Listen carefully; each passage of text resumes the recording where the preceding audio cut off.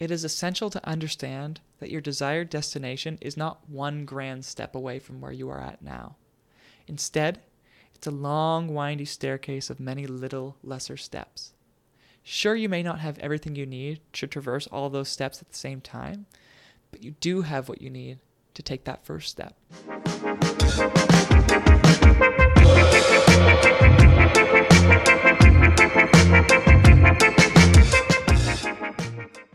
Hey everyone, welcome to the first ever audio recording of one of the Brave New Matt blog posts. So I've received in the past quite a few comments and suggestions from you guys that you'd like to see my blogs available in an audio format. So I decided that the first one I would do in this way would be the most recent post of mine called 5 Life Lessons for Fulfilling 2020. So why don't I just jump right into it? 2019 was an immense year of growth for me. Life presented a host of challenges, the outcomes of which were many valuable life lessons that I will cherish and reference back to throughout my entire life. In this post, I would like to share with you 5 life lessons that I learned in this past year and the teachings from which I intend to bring with me moving forward into 2020 and beyond. My intent with this post is that you can find some value from what I have learned that can help guide you through your year ahead as well. In the interest of keeping this post in particular concise, I will share a summary of each of the lessons and expand upon each more individually in later blog posts down the line. Lesson 1. Embrace failure as a means to grow. Failing at something sucks. When you fail at something, it brings on self-doubt, resurfaces insecurities, challenges your resolve. Sometimes it can be much easier to take the safe option, not to try at all, instead of trying and then failing. However, if growth is what one desires, failure must be enthusiastically embraced. You cannot improve at something by never failing at it first. Those who are skilled did not become that way because they are a natural at something. They became skilled because they chose to fail a lot. I don't believe there's a such thing as being a natural. In my opinion, there are no naturals.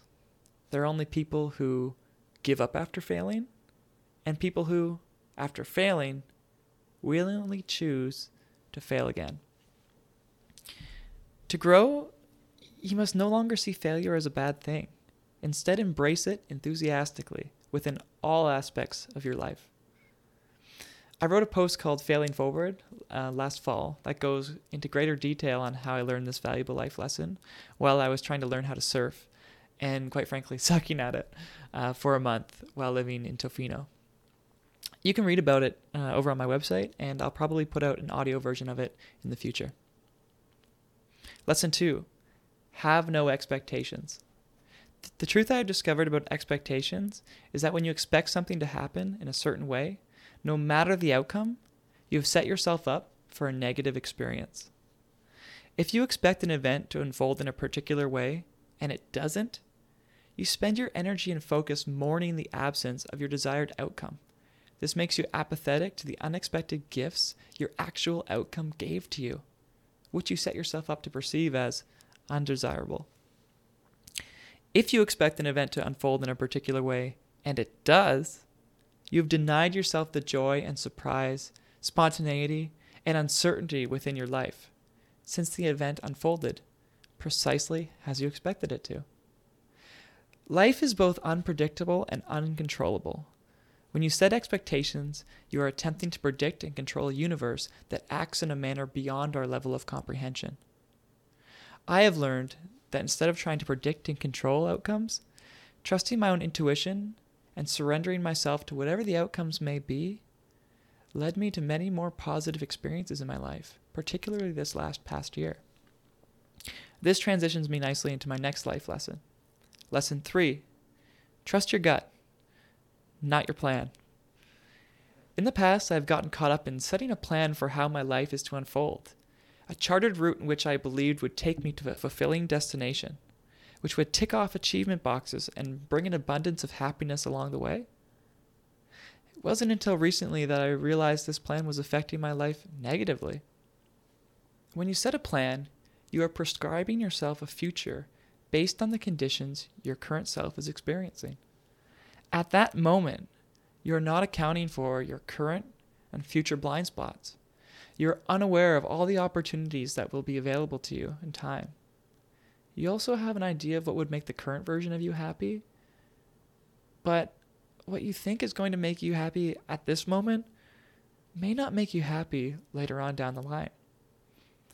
Additionally, you forge a route for yourself based on the false premise that your life can be acted out linearly, when in fact many tangents are going to occur that will take you in unforeseeable paths. The resulting plan that emerges from all of this is a product of one's own ego at the time, and is quickly put into disarray when unpredictable, life-changing events occur, sending your life in a completely different direction. The best way to navigate any journey is by leading with your truth and intuition, instead of leading with your ego from yesteryear. Trust in what you know to be true, your core values, what makes you happy and fulfilled, that thing you're passionate about, and your sense of purpose. Make choices in your life not based on a prescribed route that you set in the past, but instead evaluate each truth at every fork on the road that may present itself. Trust that by doing this, no matter what the destination is you arrive upon, it will be a fulfilling one. Lesson 4. From all that we're given, we have all that we need. There was a time when I used to quit trying to progress my life in certain areas because I didn't believe I had enough to make the progressions I wanted. I would concede myself from progressing because I felt I didn't have enough resources at my disposal. Money, support, strength, connections, intelligence, the list goes on. The truth is that was all just an excuse I was fabricating, and I didn't want to admit it. It is essential to understand that your desired destination is not one grand step away from where you are at now. Instead, it's a long, windy staircase of many little, lesser steps. Sure, you may not have everything you need to traverse all those steps at the same time, but you do have what you need to take that first step. We are given precisely the things we need to get to where we want to go. To get to where we want to go in life, you have all that you need to get started on your journey. When you need something to get further, trust that it will present itself. And if it doesn't, humble yourself knowing that maybe there is still work to be done on the current step you're at. Complaining about how you can't do something because of your circumstances is a self-fulfilling prophecy. You spend all your energy begging your environment for more instead of getting more from what you already have. It is also essential to recognize that not all steps may be the right ones to take.